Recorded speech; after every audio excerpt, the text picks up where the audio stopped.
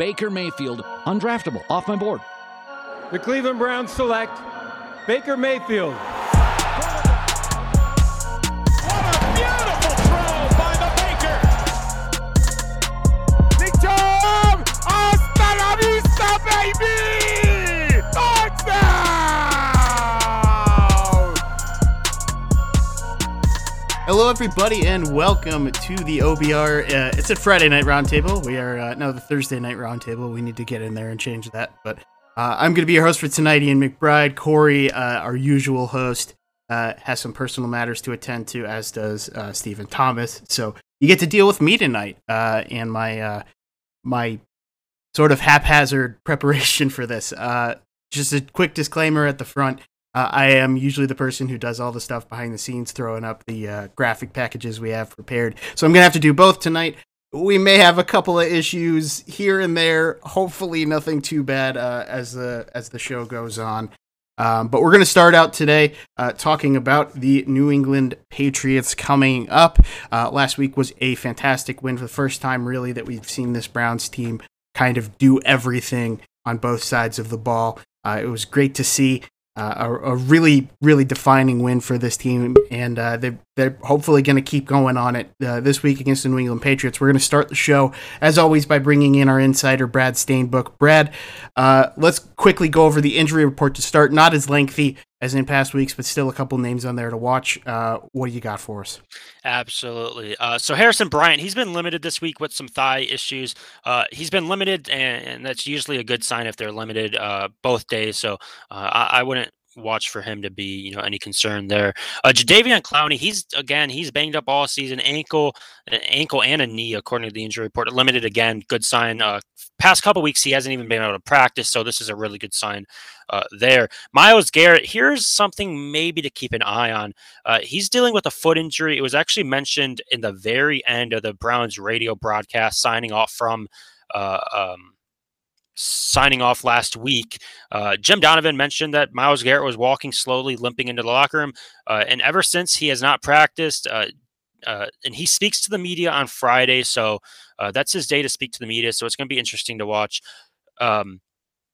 Malik Jackson's dealing with a knee injury. He's battling through it. But another name to watch is Jarvis Landry, knee. Of course, he was activated off IR a few weeks ago. He's still not 100%, but he's battling through it. Baker Mayfield, again, left shoulder, foot injury. The foot was actually just added. AVP said he's banged up, but it's nothing he's never seen before, and he'll be fine. Donovan Peoples-Jones, this was a little concerning based on, the COVID problems the Browns are having. Twitter was kind of freaking out. I'm told the Browns held him out for precautionary reasons. He's okay. He's going to play on Sunday. The team was listing as a personal reason. And then, of course, Greedy Williams' shoulder limited both days. Unfortunately, it's the same shoulder he was dealing with last season. So a little concern there, but he's been limited both days.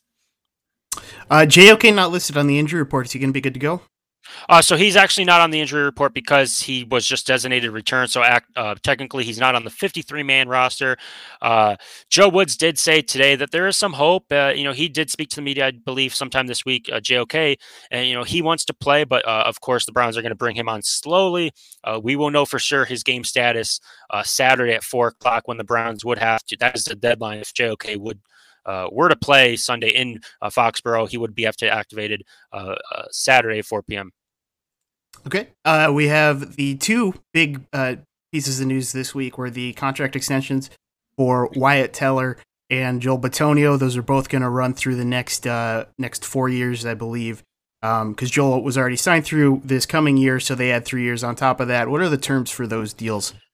Yeah, so I'm guessing the linemen are pretty happy that Odell is gone because they're getting his money.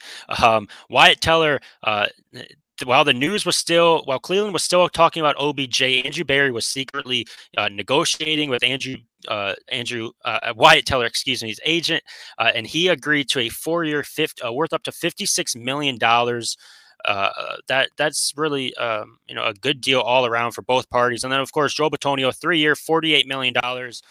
So the Browns are really investing in the offensive line, and I think they should. Obviously, it's been paying off for them, and now they made a big commitment to pretty much the majority of the offensive line is under contract for the next couple of years. Of course, J.C. Treader is a player to watch, but over in the off season. But we got time to talk about that. Absolutely. Anything else you got for us? Just one other thing. I'm told, even though Andrew Berry has been negotiating with a lot of players, of course, Wyatt Teller and Joe Bitonio are the two that got contracts this week. I'm told there is still no significant talks between Andrew Berry and Baker Mayfield's representatives about a contract extension. Seems like, again, they're going to wait for the offseason to address that one. Yeah, it makes sense considering Baker's been a little bit up and down this year. And his camp might want to see what the new cap is going to be. Cap expected to go up this offseason, so Absolutely. Maybe waiting for that. Yep. All right. Well, thank you very much for your time, Brad. Nice to see you as always, and we'll talk to you a little bit on Sunday, I'm sure. Yep. I'll see you guys. See you. All right. Next up, we're going to bring in our beat reporter, the legend, Fred Greetham. Fred, how are you doing? Hey, good evening, Ian. Doing good. Nice to see you. You have been banging a couple of different drums about the Browns over the past couple of weeks, and one of the big ones was, despite the defense really improving in terms of the amount of points given up, they needed to get some turnovers. Boy, did they on Sunday. Denzel Ward and John Johnson, you'll credit them with, I guess, a turnover and a half apiece, because John Johnson had the interception and the forced fumble. Denzel Ward tipped that interception and then also had one of his own. How big was that for the Browns, and do they need to keep doing that going forward? How important is it to do that, even if you're giving up 17 points a game, to still grab these turnovers? Yeah, I think it's huge. They scored 13 points off those turnovers directly, and also figured in they took points off the board for the Bengals, they were on the 3-yard line of the Browns, so you got to figure if they didn't get a touchdown, they'd get a field goal. So, that really set the tone, and sometimes it's contagious. And hopefully that's, what got them going. In that game, it just kind of kept going. They had 3. They actually had 4. Anthony Walker had an interception on a tip ball, but it was negated because of a penalty. But, and John Johnson talked about that today, and just the idea that, and even Walker, that it got him going and jump started. Obviously, it was a big play in the game by Denzel Ward. So as far as going forward, I think that's their recipe. I mean, they've been giving up fewer points. They gave up just 41 points in the last 3 weeks. The most they've given up is like 16 points, and that was against the Bengals in the last 3 games. So, but was missing was those turnovers. They went into last week's game -3, and they got 3, didn't turn it over. So now they're even, but that moved them up to 17th in the league. And I just think that's the recipe. That's the biggest difference between last year's defense and this year's defense. Last year's defense gave up more points a game, 26 points a game, which isn't good. This year's, defense given up under 22, but the difference is they weren't taking it away. If they can take the ball away, it's proven, the statistics, that if you're ahead in the ratio of turnover takeaways, you win the majority of the time. So they've been focused on it, and they talked about it today, is they just got to keep it going. I think that, again, will be a big key, when they go up to New England this weekend. So the defense has been ranked well as far as statistics, but sometimes that doesn't tell the whole tale. I mean, they're 3rd, giving up 309 yards a game, 3rd in rushing defense, 84 yards a game, 9th in pass defense, 224. So they're in the top 10 in everything, but the difference is those turnovers. When you're 17th, you're right in the middle of the pack. So they just want to keep doing that, and it's contagious, and they can build off that. So I think that's the big thing with the defense. Big jolt this week with JOK coming back. I heard you talking with Brad. He's been designated for return, but Joe Woods said he's very optimistic that he will play this week. And the everybody I've talked to said they expect him to be right back in the lineup. So if he can pick up where he left off before he was hurt, he was really kind of ascending and looked like he was comfortable enough to really start making a difference. And then he got hurt. So hopefully it doesn't take him long to get back into the flow of things. Similar to DPJ, he was really coming along before he had the groin injury. And you wondered last week, how long it would take him. Well, it didn't take him long. He had 2 big plays in the game. So hopefully you can get that out of JOK, and hopefully they can disguise some things. Mac Jones is playing very well, but he's a rookie and he hasn't seen everything, and it's up to Joe Woods to continue to be aggressive. He talked today about consistency. They've been up and down.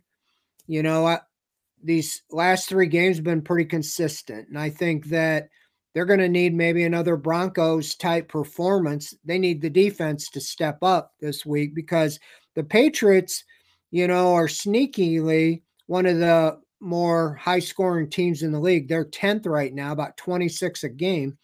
And so the Browns defense has to try to keep them off the board because with the back situation, you don't know if you're going to get Nick Chubb back or Felton, and Dearness Johnson. I can see a very similar pattern to the Broncos game. Hopefully keep the Patriots offense, under 20 points and then see if you can outscore them. So that's kind of the top to bottom on the defense. Got a story on the defense working on. It'll come out tomorrow morning. And there's where we're at. Absolutely. JOK is going to be huge if he can come back.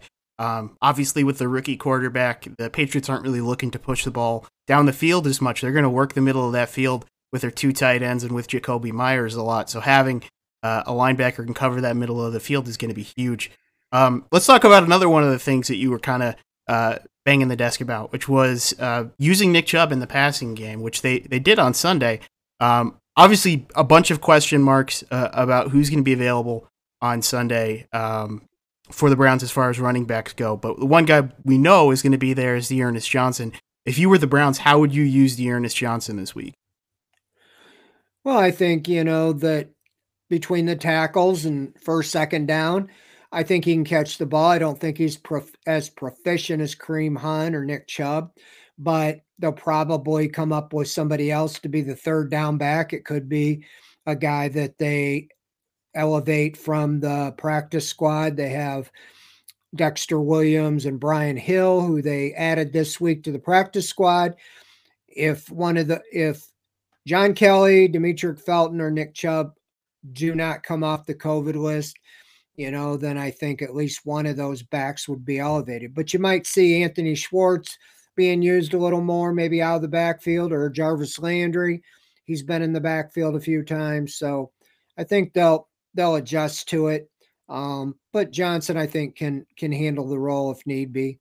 You got your 2 fullbacks as well. I don't know if they'll use them in the passing game. Although Johnny Stanton, who's on the practice squad, was a quarterback in college, but I doubt if he'll get elevated to be the pass catching third down fullback. So there you have it.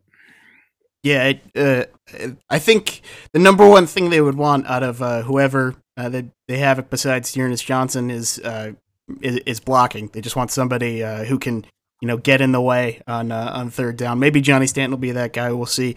Run blocking is a very different skill set than pass blocking as far as running backs are concerned. A question from the chat. We talked about it a little bit with Brad. How's Jarvis doing? Is he healthy? He's been limited in practice, but he has practiced. What have you heard about Jarvis? Well, I think he's fine. He didn't practice yesterday, but today was out there running routes. I posted a little video of him.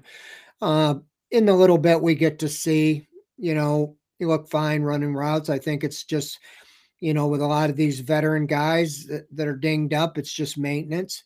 I fully expect him to play. I fully expect most of the guys on that injury report to play. I heard you talk with Baker Mayfield.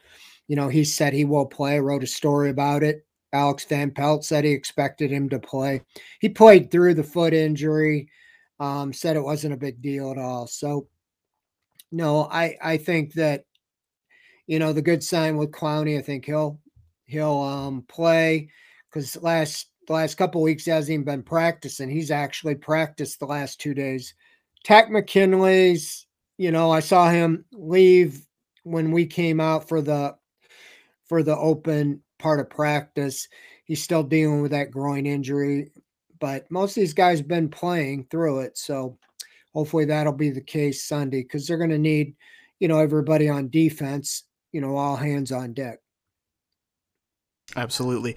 Now, Mac Jones is maybe sort of a unique case as far as the rookie quarterbacks go, mostly because it feels like he was really the only one who was put into a good situation for a rookie. The other one's kind of expected to do a lot. In general, how would you attack a rookie quarterback, especially one coached by Bill Belichick? This has got to be kind of a unique scenario for the Browns. Well, I think he's thrown 7 interceptions. I think, even though he's only played 9 games, so he hasn't seen everything. And I think it's on Joe Woods. He talked about being, aggressive and maybe continue. Last week, I thought was a great game plan. I think that, they'll obviously see that on film, but I think it's on them to disguise. And I like seeing Troy Hill coming from the corner.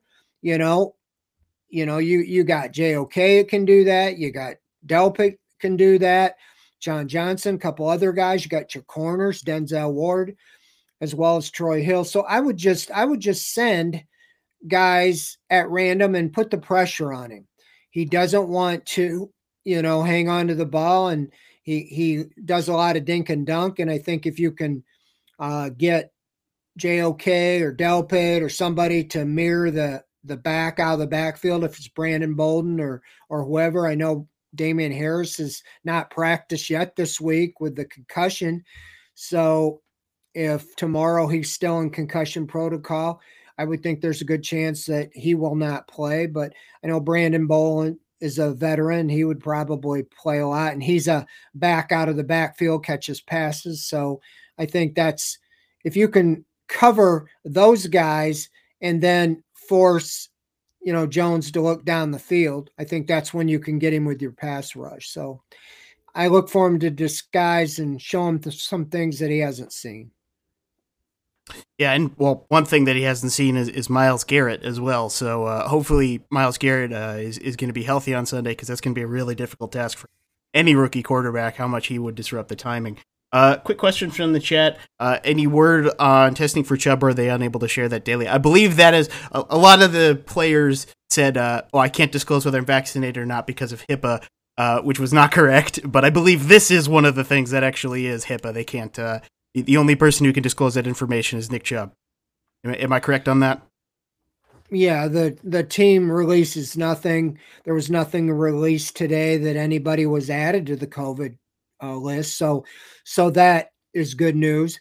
The only thing that I can't get a clarification is if somebody's on the COVID list like Chubb and Felton and those guys, when they say nobody tested positive, I'm assuming they mean guys that are not on the COVID list, because if they were negative like the rest of the team, then you would think there'd be a good chance for them to get back on the field. But I don't think they're counting them. And so I just don't know when you go across the line of symptoms, no symptoms. And so I think it's still kind of a long shot, but you hope you can get one of them back. I would think Kelly would be the most likely, because he started, a week ago or something. So we'll see. Yeah.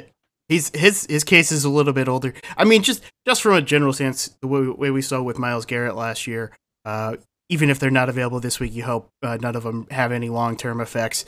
And if you think conditioning-wise, they might not be ready on Sunday, that's definitely something that is going to be individual cases, I think. It's not just going to be, he tested negative, let's go, let's run him out. You got to see how they feel, first of all. Well, it's you tough sorry, go ahead. I'll just say this, with Nick Chubb, he's such a great back, and he was really going well. Then he has the calf, and it took him a little while, the Steelers, then he got it all going again, and then boom, you feel bad for him as well as the team. He's such a big part that he keeps getting derailed. Yeah. I think the hope is let's get these out of the way, and hopefully, weeks 14, 15, 16, 17, and I guess there's a week 18 now. That Nick Chubb will be ready to go. You actually have some firsthand knowledge of this. They do change the way they practice when they have these COVID cases. What are the changes that they had to make to their practices this week? And do you think it's something that could impact the game on Sunday? Well, as far as media available, everything's Zoom. The only thing that we're allowed to see is we can watch the 20 minutes of stretching and individual drills on the practice field, but I didn't see guys on the stationary bikes like normal, so they must have that somewhere else in the building. And so it's just kind of I know they're tested every day now when they're in these enhanced protocols. So that, like I said, nothing was added or taken off the list. So at least that was a positive. Nobody was added, because I would think at this point, anybody added would be out for the game. And so, you're looking at, the opportunity that you just hope you get a little bit of reinforcements back. I think the good thing is it happened early in the week. It wasn't like the Jets. If you remember, it was when they were going to the plane last year on Saturday and they lost all the wide receivers. So at least they had a chance to add some guys to practice squad. So you probably see them, at least one of them, backing up D'Ernest if nothing changes. Yeah, and I think with Browns fans, maybe a little bit less where, missing Nick Chubb is never going to be good for any game ever. But I think a little bit less worry after what we saw D'Ernest Johnson do against a pretty solid Broncos defense. Anything else you think is going to be key for this game coming up on Sunday that we haven't covered yet? No, I think that, it could be very similar to the Broncos game. You got D'Ernest Johnson, you got the defense on them and the only difference was Case Keenum played. And so you have Baker Mayfield, looks like he's comfortable in his harness now and was throwing it downfield. So no, I think one of the things came out about the defense again is Joe Woods almost, and the players were like, hey, it kind of, maybe we should be a little more aggressive. And hopefully they can stack last week, with what they did, that complete game, and carry it over to this week against the Patriots, because I think they're going to need it. I think that if the defense is the key, if they can control Mac Jones, turn the ball over, I think they have a good chance to come out with a win. Absolutely. I think we got time for one last question while we're waiting for Jake Burns to hop in. As Steven likes to say, he's dealing with the 3-foot terrorist in his household before we can get him on. But we have a question from CPA Gamer in 1990, somebody who I actually know from some other Twitch channels. So welcome, friend. He asks, when do you think we will know if Chubb is playing 10 minutes before the game? You have said that one of those 2 negative consecutive tests that he needs to have can come on game day Sunday. Is that just going to come with the rest of the inactives? Yeah, they have to declare 90 minutes before the game. So 1 o'clock game, it's 11:30, but I don't know the logistics there. Like if he has if he were to be negative on Saturday when the team flies out, can he fly? I guess he would have to fly separately to, Foxborough, or up there. And then if he had the test on Sunday. And so I don't know. I mean, you hope it gets done earlier than that. I think the key is the symptom issue. Does he have symptoms or not? Because if his symptoms were gone and he tested negative, even tomorrow, he could do it again Saturday and then go with the team. But, it seems like it's cutting it close if he still has symptoms, because he's got to get a negative test before, well, I would say Saturday's your last shot. All right, so we will either move on to Jake or we might move to the web dork here in just a second before we let go. Yeah, what is going to be your prediction for the for the game on Sunday? What do you got? Oh, it's hard to predict these games. I am 7-2, by the way. Yeah. But I think that, they're going to find a way. I think the defense is going to come up big again, and I think they'll find a way to win this week. I'm going to say, similar to the Broncos game. I see it more like 24-21, close game, a little lower scoring, but I think the defense is on them to clamp down Mac Jones and company. Sounds good. You heard it here first. Put your bets in, and as yeah. Yeah, and it's as long as they do what they did last week and listen to what Fred Greetham has been telling them to do, the Browns should be okay this Sunday coming against the Patriots. Thank you for joining us, Fred. Have a great weekend. We'll talk to you on Sunday.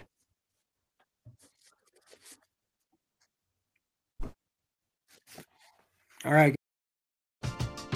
We're driven by the search for better. But when it comes to hiring, the best way to search for a candidate isn't to search at all. Don't search, match with Indeed. Indeed is your matching and hiring platform with over 350 million global monthly visitors, according to Indeed data, and a matching engine that helps you find quality candidates fast. Ditch the busy work. Use Indeed for scheduling, screening, and messaging so you can connect with candidates faster. Leveraging over 140 million qualifications and preferences every day, Indeed's matching engine is constantly learning from your preferences, so the more you use Indeed, the better it gets. Join more than 3.5 million businesses worldwide that use Indeed to hire great talent fast. And listeners of this show will get a $75 sponsored job credit to get your jobs more visibility at Indeed.com/Blue Wire. Just go to Indeed.com/Blue Wire right now and support our show by saying that you heard about Indeed on this podcast. That's Indeed.com/Blue Wire. Terms and conditions apply. Need to hire? You need Indeed. When you need mealtime inspiration, it's worth shopping Kroger, where you'll find over 30,000 mouth-watering choices that excite your inner foodie. And no matter what tasty choice you make, you'll enjoy our everyday low prices, plus extra ways to save, like digital coupons worth over $600 each week. You can also save up to $1 off per gallon at the pump with fuel points. More savings and more inspiring flavors make shopping Kroger worth it every time. Kroger, fresh for everyone. Fuel restrictions apply. I think we had a little bit of some internet problems there at the end, but thanks as always to Fred. Always great stuff. Make sure to go ahead and check the VOD from yesterday for OBR Weekly. He had some stories about when Bill Belichick was the coach of the Cleveland Browns, which were very interesting. I recommend everybody go back and check those out. Now we are going to bring in our film expert, Jake Burns. He is going to talk about the Patriots. We're going to talk about the opposing team as we do every week. Jake, how are you doing? Good, Ian. How are you? I'm doing great. I have not unplugged my mic accidentally yet, so it's already going better than I thought it was going to go. So, fingers crossed that stays the same. If you can see me barely moving, that's why, because if I move too far in the wrong direction, my mic will unplug and the entire thing will explode. So, hopefully that doesn't happen. Patriots, a really weird team, I think. Rookie quarterbacks, you don't really know too much about it. You got your Bill Belichick defense. You have some questions on the schedule because they've basically just piled up a lot of points against the Jets, and then everything else has been a kind of middle of the pack. It's these middle of the pack teams that are kind of the hardest ones to really get a gauge on. Let's start with the offense, and we'll start with Mac Jones. What do you expect from this Patriots offense on Sunday? They're weird. I mean, I think you kind of laid it pretty well there. That although this is week 10. There's still a bunch of teams that we don't really know who they are, and week 9 didn't help. It was a circus of upsets and things people didn't see coming. Jacksonville taking out the number 1 seed in the AFC for some reason. For sure. There's a whole bunch of unknown around the NFL still, which is crazy to be this late in the season and still be saying these things. But yeah, New England's weird, man. They were 2-4, and a lot of people were thinking about writing them off, justifiably so. They didn't look very good. But then they've rattled off 3 straight here now against interesting competition nonetheless, but it's 3 straight wins, and they played Dallas tough. So they're good. I mean, it's just like any Bill Belichick team, I would presume, for the rest of his career. they're just going to always be competitive. They're never going to be able to maybe get back over the hump to the places they were with Tom Brady involved. But I do think they're always going to be obviously well coached. I do think they're going to do a lot of things really well. And I don't think this team's any different. They just really lack a lot of firepower offensively. I think Mac Jones is fine. He's grading pretty well for his rookie year, but there are definitely scenarios where you know that Mac Jones can be pressured in terms of pulling his eyes off of his first read and getting him a little rattled. Now, if you give him open throws and you give him defined reads, he'll be able to take advantage of them. But if you can muddy the picture the way the Browns have been doing a nice job of lately, they'll have a chance to get after him. So I expect that they'll do some of the things to try to confuse him, some different coverages. The Browns played more cover 2 than I've seen them play in. I haven't seen them play any neutral field cover 2 before last week. And then they did 14 snaps a man and they got some cover 6 in. So they're doing different things, which should help. I mean, after Mac Jones, I think it's not a deep skill group. I don't think that they have a lot of the names that people remember, but even the names that are there are just kind of like people that have been almost cast off from other locations. I'm sure we're going to go through some of them, but when you look at like sheer firepower of their offense, I don't see a deep group here that should really make you fear them as the Browns maybe coming off last week with which was Cincinnati's group that was really good. So we'll see how high the appropriate fear is, as I like to say. But I think if Cleveland does the things they're supposed to do and avoid the coverage bust that they've been getting better at lately, they have a really good chance to keep New England in check, which they'll need to because of the uncertainty around Nick Chubb and the offense a little here too. Yeah, let's talk about the skill players a bit, because last week, a lot of the talk was around Ja'Marr Chase and, how he really did take the top off of a lot of defenses. Browns did a relatively good job. There was a couple of passes that maybe should have been completed that weren't, but for the most part did a solid job as far as covering the deep ball. Patriots offense is almost the polar opposite of Ja'Marr Chase. They have Nelson Aguilar who can maybe go deep a little bit, but that's not the number one guy they're really looking for, right? They did bring in both these tight ends. They have the running backs. So what about these skill positions in the offensive line for the Patriots on offense? Yeah, if you look at them by their receiving grades, it's a mixed bag. I mean, they definitely try to get Jacoby Myers involved. They definitely try to get, like you said, Nelson Aguilar involved. Those two have been the primary target guys in the wide receiver position, as Jacoby Myers leads them with 69 targets, 46 catches, 435, but he hasn't found the end zone yet this year. So his receiving grade is fine, 70.9. He's a slot guy primarily. Hunter Henry leads the group in touchdowns. We know Hunter Henry from his days with Phillip Rivers and the Chargers as he battled injuries to end his time with the Chargers. He's good. He's fine, but he's like, Pat Freiermuth type. He's not a world-beating Kelsey or Darren Waller type, but he's a respectable NFL tight end. He's got 38 targets, 27 catches, 5 touchdowns. And like I said, the next 4 guys are all in the 30s. Nelson Aguilar's 38 targets. Kendrick Bourne, who's their primarily outside guy, he's got a little bit more movement skills. He's got 36 targets. Jonnu Smith, their second tight end, has 32 targets. And then it's the running backs that they get involved in 24, 14, and 13 targets for Brandon Bolden, James White, Damian Harris. So listen, it's not going to be a team that's going to say we can just run routes that run past you. I think they're going to be very schemed up. They're going to try to really confuse what they expect the Browns to do. Like if the Browns get a 3-by-1 look and they know the Browns like to check to certain things in 3-by-1, they're going to try to use routes that they give the Browns trouble, some trade releases, some motion things that give the Browns some fits. So this could be a game where you get a little frustrated as a fan because there are some coverage busts in terms of the short areas of the field.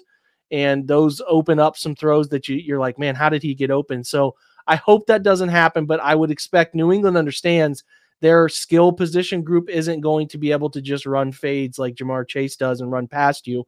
They're going to have to get creative, run some RPOs, run some of those different things, which I suspect they will, and give themselves a chance to create some opportunities, if that makes sense. Yeah, I mean, it's Patriots and McDaniels have been really good at maximizing the amount of talent they've had for a while, and we'll see if they continue doing that. They're still working We'll touch real quick too, Ian, on I should have had Sports Info Solutions up too about what they tendency-wise. They use more 21 and 22 personnel than a lot of teams in the league. They're 5th most in usage of those two personnels. They like to use 11 personnel a lot, but their lot of 11 personnel is not a ton. It's only 22nd in the league. They do a ton of motion, like Cleveland, second most motion in the league. They don't run a ton of shotgun, 28th in the league. They do a little more play action than Cleveland. They're 18th in the NFL, but they're not a short drop back percentage. They don't design rollouts. They run a lot of gap runs. So the Browns are first in gap runs in the NFL, and New England is second. So, I mean, there's not huge tendency stuff here, but they're just like typical New England will throw to the ball to the running backs a lot. They'll get those guys involved. They'll make you play the middle of the field with Jonnu and Hunter Henry, and they're going to expect you to be able to counter sort of some of the little things they do schematically that could give you a fit. So they're going to try to create a way to get to 24 points. Like that's their goal every week. Yeah. And I think one of the things that I remember looking when I was doing some preparation earlier this week is in terms of average depth of target, average depth of completion. It was Mac Jones was actually lower than Davis Mills.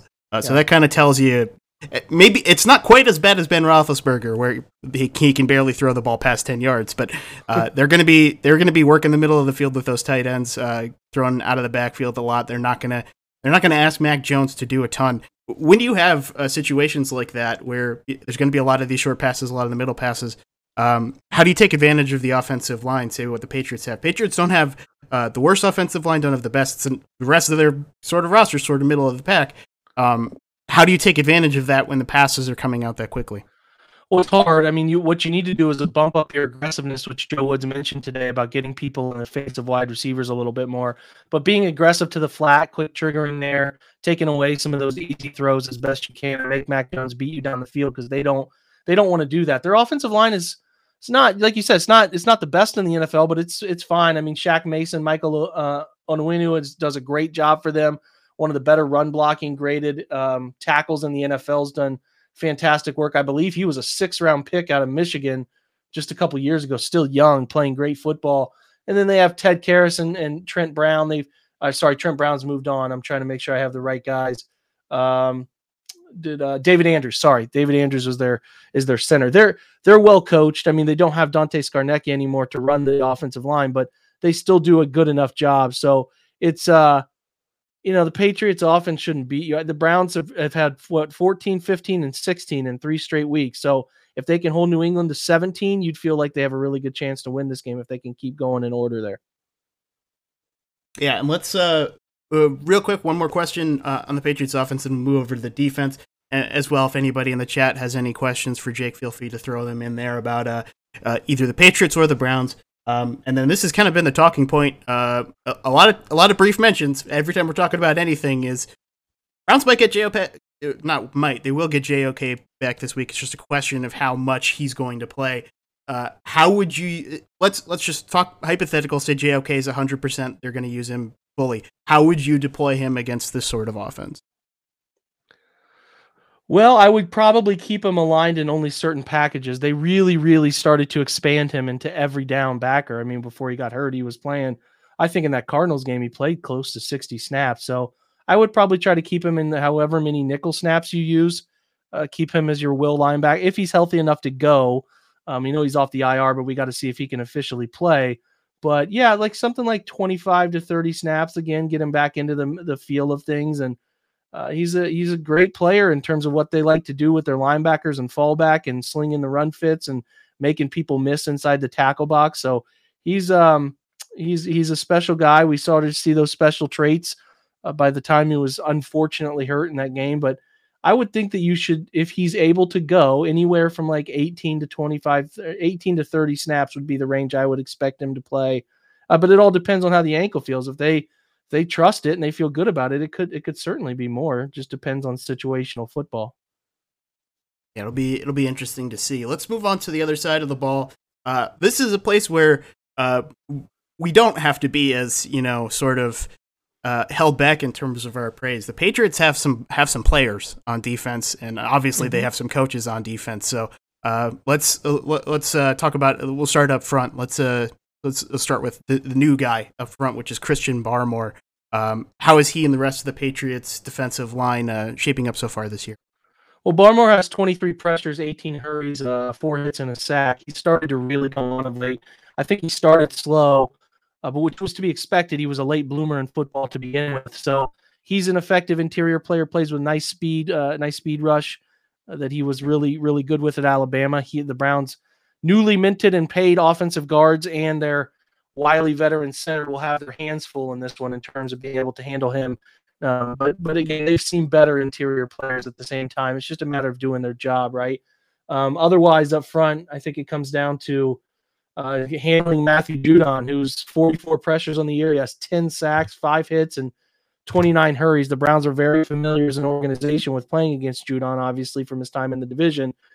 He's a good player. He's pass rush grade to 78.1. He's doing really good things for them.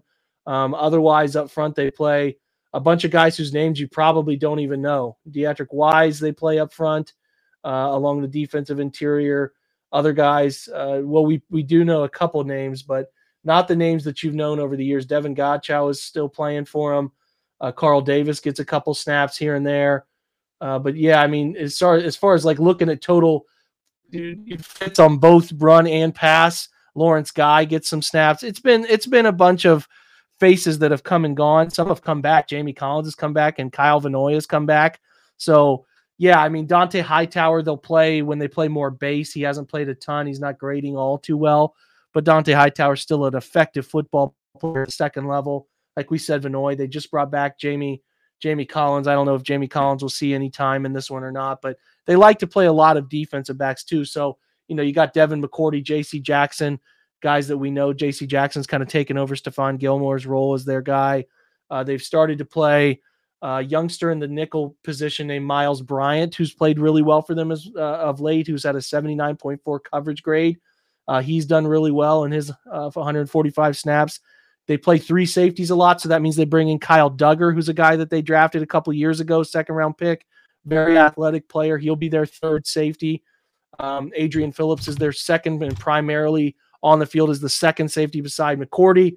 He's got a nice grade this year. Listen, what they do is they try to get after you in the secondary. They're a high-volume man-to-man team. I don't have those numbers right in front of me. I can pull them up here in just a second, but they really do like to get up and pressure you and make you uncomfortable, typically among the leaders in man-to-man coverage marks season to season, and that's because they like to get after. And usually that translates from coaches that Bill has coached across the league. I mean, they're 4th in man-to-man percentage, which is a 40.2% of the game they play man. That's high volume, very high volume. I mean, for comparison's sake, the Browns play 17.7% of man-to-man coverage. So expect the Browns, Donovan Peoples-Jones, Anthony Schwartz, whoever else they want to put on the field, Rashard Higgins, Jarvis Landry, whoever's healthy enough to go, they will have to beat man-to-man coverage, right? Like that's going to be the thing. New England is always going to pressure you up front, and they're always going to get in your face and have no fear of playing you in man-to-man. So again, they're not as dynamic as they have been in years past, but they will make you uncomfortable. So how do you get off of that uncomfortable stuff and be able to find some answers offensively? A lot of it too. That's why I really hope Nick can play, because they don't defend the run all too well. They have not had much success being consistent in run defense. So I would really like to find a way for Nick to play, because I think he could be in for a really big day. But yeah, we'll see how it shakes out. I expect the Browns to use their tight ends plenty as usual and try to create a couple downfield shots with both of their speed guys, Peoples-Jones and Schwartz, and try to get a big play or two and get some cheap points. But overall, I expect this to be a low-scoring game. Like, to me, a 17-13 final is very much in the realm of possibility here. As long as the Browns take care of the football, they should win this game. Again, they have to take care of the rock, but I think I could see anywhere 20-13, something like that, where the Browns hold New England to a couple field goals and a touchdown and are able to get in the end zone a couple times and kick a couple of their own field goals. So something like that, 20-13, is where I kind of feel like it should be. Another day is here, and you're ready for it. What to wear? Check.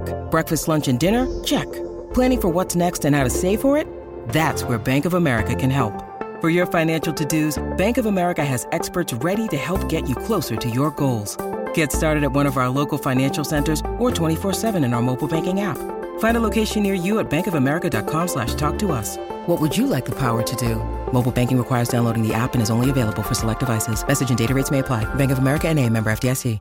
This is the story of the one. As head of maintenance at a concert hall, he knows the show must always go on. That's why he works behind the scenes, ensuring every light is working, the HVAC is humming, and his facility shines. With Granger's supplies and solutions for every challenge he faces, plus 24/7 customer support, his venue never misses a beat. Call quickgranger.com or just stop by. Granger, for the ones who get it done. I mean, that sounds good to me as long as we're not on that 13 side. And it should be interesting. Anthony Schwartz was, I think that was surprising last week when you look at the snap counts, was that Anthony Schwartz was the number 3 guy over Rashard Higgins. And if the Patriots are playing quite a bit of man-to-man, I don't expect that you'll see that change this week. If they're gonna play man-to-man, send him on a go route a couple of times and make him think. Let's bring in. This isn't so much a question, but we'll phrase this a little bit differently. Certainly a lot of criticism for Joe Woods so far. Some of it justified, some of it not, about how he's used the defense. One of the things that you talked about was quarters, how he had them playing quarters coverage a lot, and the Browns were just not very good at it. Was that something that changed last week? Did they do less of it, or were they just better at it? It's changed. The number has gone down. They're playing more cover 3. They're trying to cut the middle of the field. So I think he's done a really nice job of adjusting. I think he wants to do more quarters. I think he definitely has had a really an idea of what he wanted to do with the personnel. And since they've had some issues, he has adjusted to what he wants to do a little bit more. He has definitely never been a man-to-man press corner guy, but he's starting to realize and give trust out to the people that he's around now and give them more opportunity to do those things. So I think there's a really high chance he's going to keep evolving. The quarters have gone down. The cover 3's gone up. He's sprinkled in cover 2, more man-to-man cover 1 stuff. I think he's going to keep trying to be unpredictable and try to get less and less, checks to certain things that are on the field, alignments and stuff like that, and really try to find balance in keeping people off kilter, not through blitzing and pressures, but keep them off kilter by varying the coverages and the approach that they go with in the secondary. So that's how I think they're going to be deceptive. Some teams blitz, some teams like Cleveland don't blitz, but they can be deceptive in different ways because they do trust their guys up front that they're going to win enough reps to get pressure with 4 alone. And if you can drop 7 and get pressure with 4, you should do a nice job defending the pass. So that's where I think they're trending to right now. All that sounds good to me. Joe Woods, I'm not sure what he can do to make the criticism go away. Definitely been some pretty solid defensive performances over the past couple of weeks, and he really has been doing some different things. We saw the corner blitzes from Troy Hill, but that's not the first time they've started bringing sort of surprise blitzes this year. And when you're getting home with 4 and then you bring an extra guy, that guy is gonna be a free runner sometimes, and that's a big deal. I think we should be all set. Jake, predictions. If you have a prediction yet, you don't have to. For the game on Sunday, how do you think this is gonna turn out? Yeah, that 2013 number I said just a little bit ago is kind of where I've settled in. It's not. I say that I've been really sort of on track this year with games I thought could be more high scoring than what people think, but this one to me feels like New England will give Cleveland's offense some fits, and I think Cleveland's defense has a chance to really mess with Mac Jones. So I do think it's going to be a low scoring game. Could be that. I feel like I'll stick with that 20-13 number. Cleveland wins it on the road and starts to feel really good about themselves coming back for Detroit. Yep. Even if this is a game where both offenses are clicking, it might be one of those that the offenses are doing great, and then you're surprised to see like a 24-20 scoreline because both of these teams really want to play ball control. So we will see. Hopefully the Browns can take it. I think that's 2-0 for Browns predictions so far, which is, I'm not sure if that makes me feel better or worse based on how our predictions have gone this year. But thanks for your time, Jake. Thanks for joining us. I'm sure we'll talk to you a little bit on Sunday. My pleasure. Thanks, guys. And lastly, we are going to bring in the publisher of the OBR, the Web Dork, and the owner of the most annoying dog in Northeast Ohio. That is Barry McBride. And we are going to do we're back to our weekly. We had division games the past couple of weeks, so we had to maybe dial back on this a little bit, but we're back to out of division, so we can go back to having this segment where we basically just insult the rest of the teams in the AFC North. And we'll start with the easiest one to insult because of how they went last week. They have a bye this week, So not really much to talk about, but we're not going to let them off easy. The Cincinnati Bengals absolutely drubbed by the Cleveland Browns last week. Since we don't have anything specific to talk about, the run of the game coming up, let's talk more general.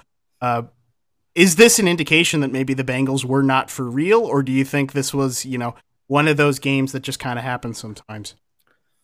No, I think, back to back with their horrible performance against the Jets, it's pretty clear that the the Bengals are not for real, at least not yet. They certainly haven't proven it. I may take that back in the future, but for now, they're not a real team. They sort of look like right now they look like they're just a fading team that is somewhere in the middle of the NFL. Right? If you look at the power rankings, they're always like 15 or 16, somewhere in the middle of the pack because they're barely over 500.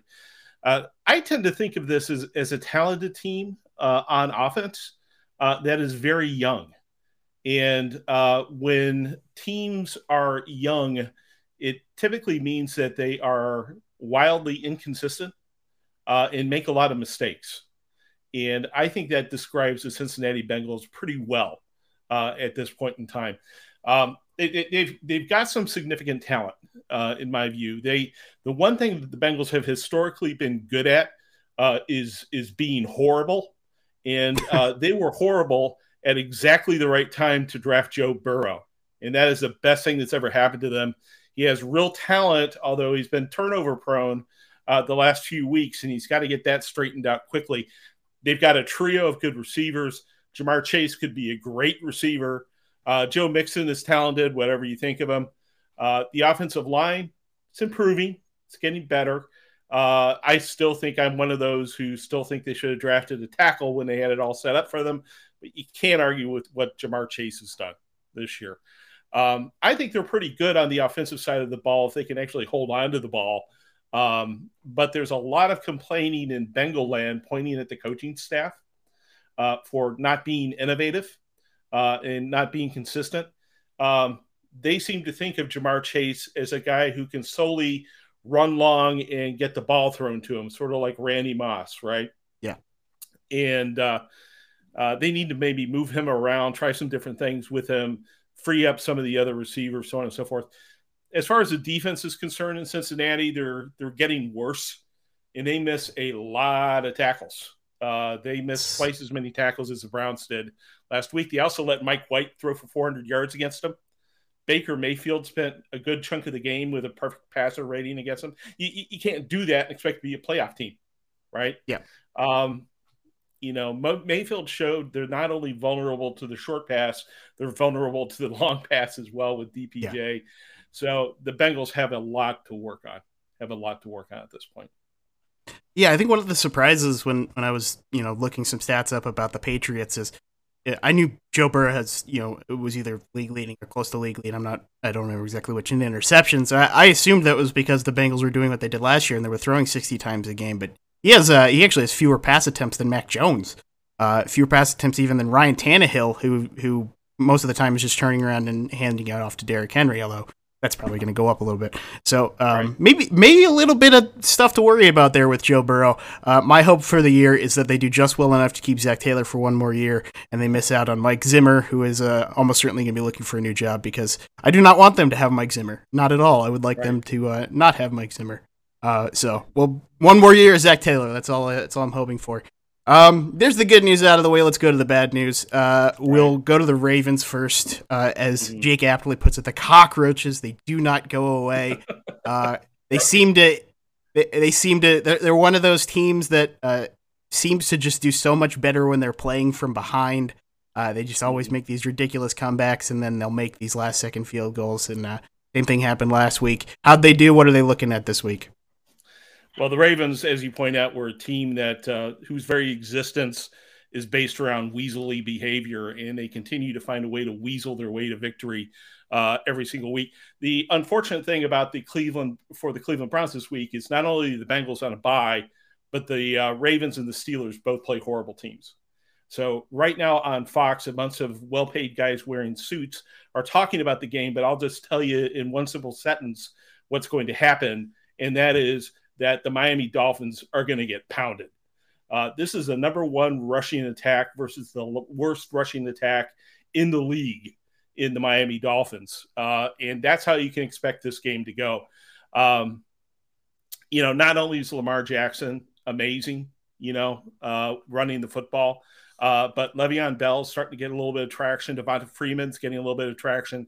They're starting to contribute, and they are a very difficult team to stop.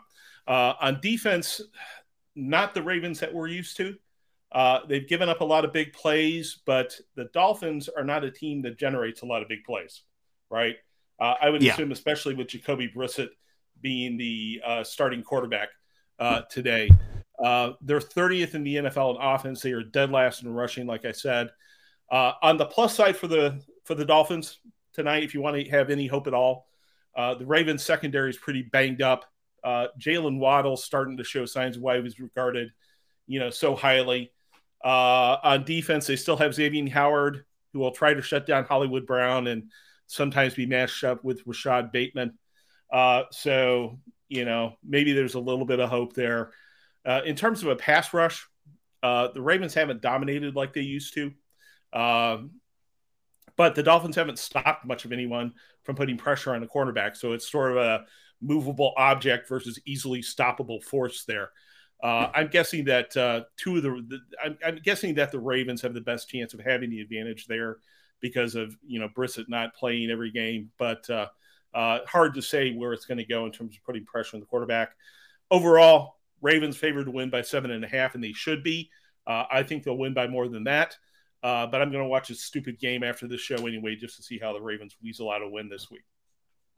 They almost lost to the Lions. They were a half a football rotation away from losing to the Lions. So always a chance that the Ravens could end up losing the game. Miami Dolphins. Oh, that Jalen Waddle.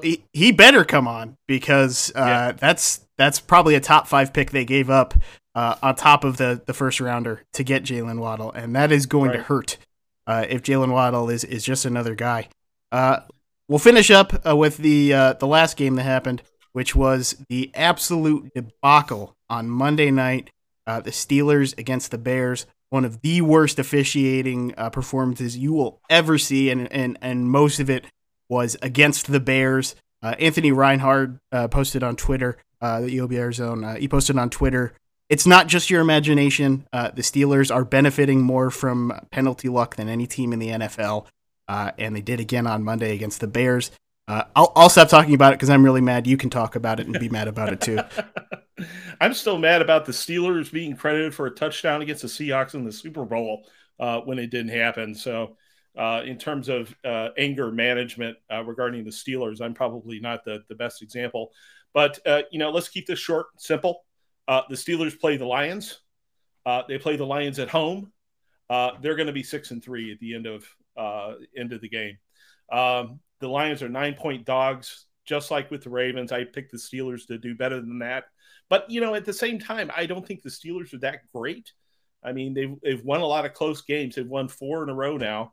I think the Browns should be embarrassed about their performance losing to them at home a couple of weeks ago. The Steelers right now, they're saying all the right things about any NFL team being able to beat any other NFL team, and all that sort of nonsense. But I have 3 or 4 reasons the Lions might pull an upset. So, okay. I'm ready. Number one, the Steelers are playing on a short week because of that Monday night debacle, right?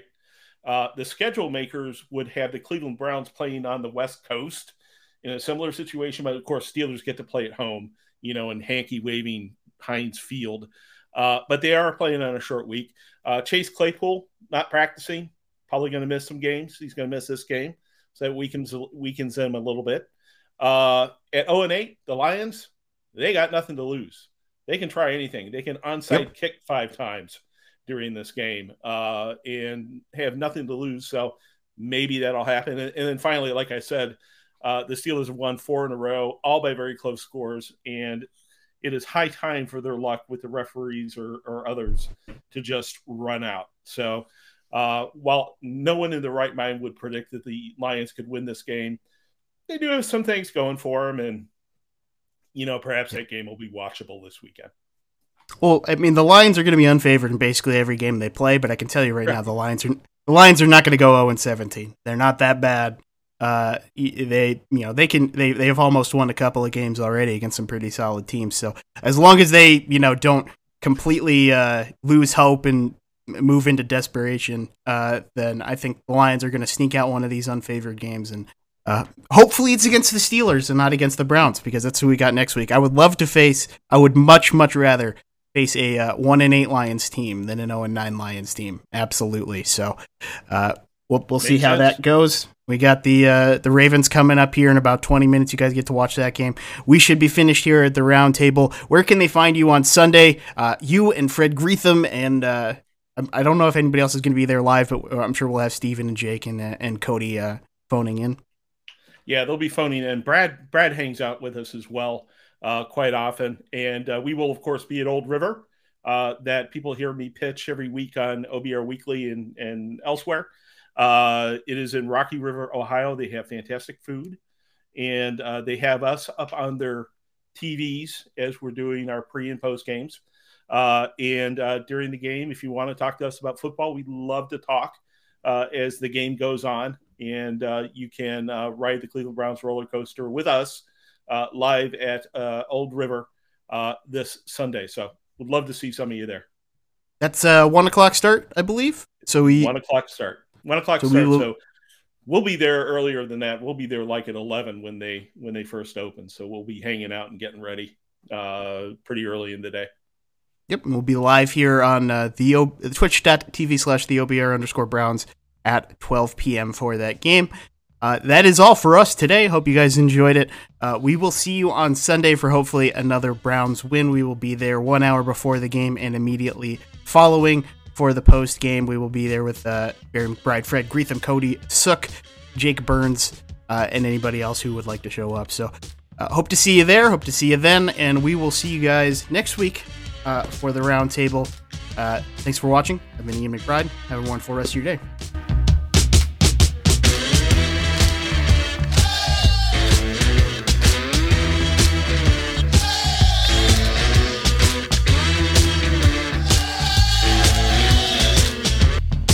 Everyone is talking about magnesium. It's all you hear about. But why? What do we know about magnesium? Well, magnesium is the number one mineral that 75% of Americans are deficient in.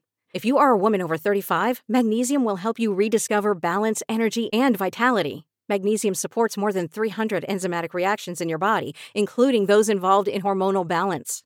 From functional medicine doctors to mental well-being and female hormone experts, we all know that magnesium is the one mineral to improve all aspects of well-being and health. But which one? Magnesium Breakthrough from Bioptimizers, the trusted choice recommended by leading experts with 7 best-absorbed forms of magnesium to ensure your body receives the support it needs for overall well-being. Go to bioptimizers.com/balance today and use code BALANCE10 for 10% off. Support your journey to wellness at bioptimizers.com/balance. Magnesium Breakthrough from Bioptimizers, your foundation to optimal health and vitality.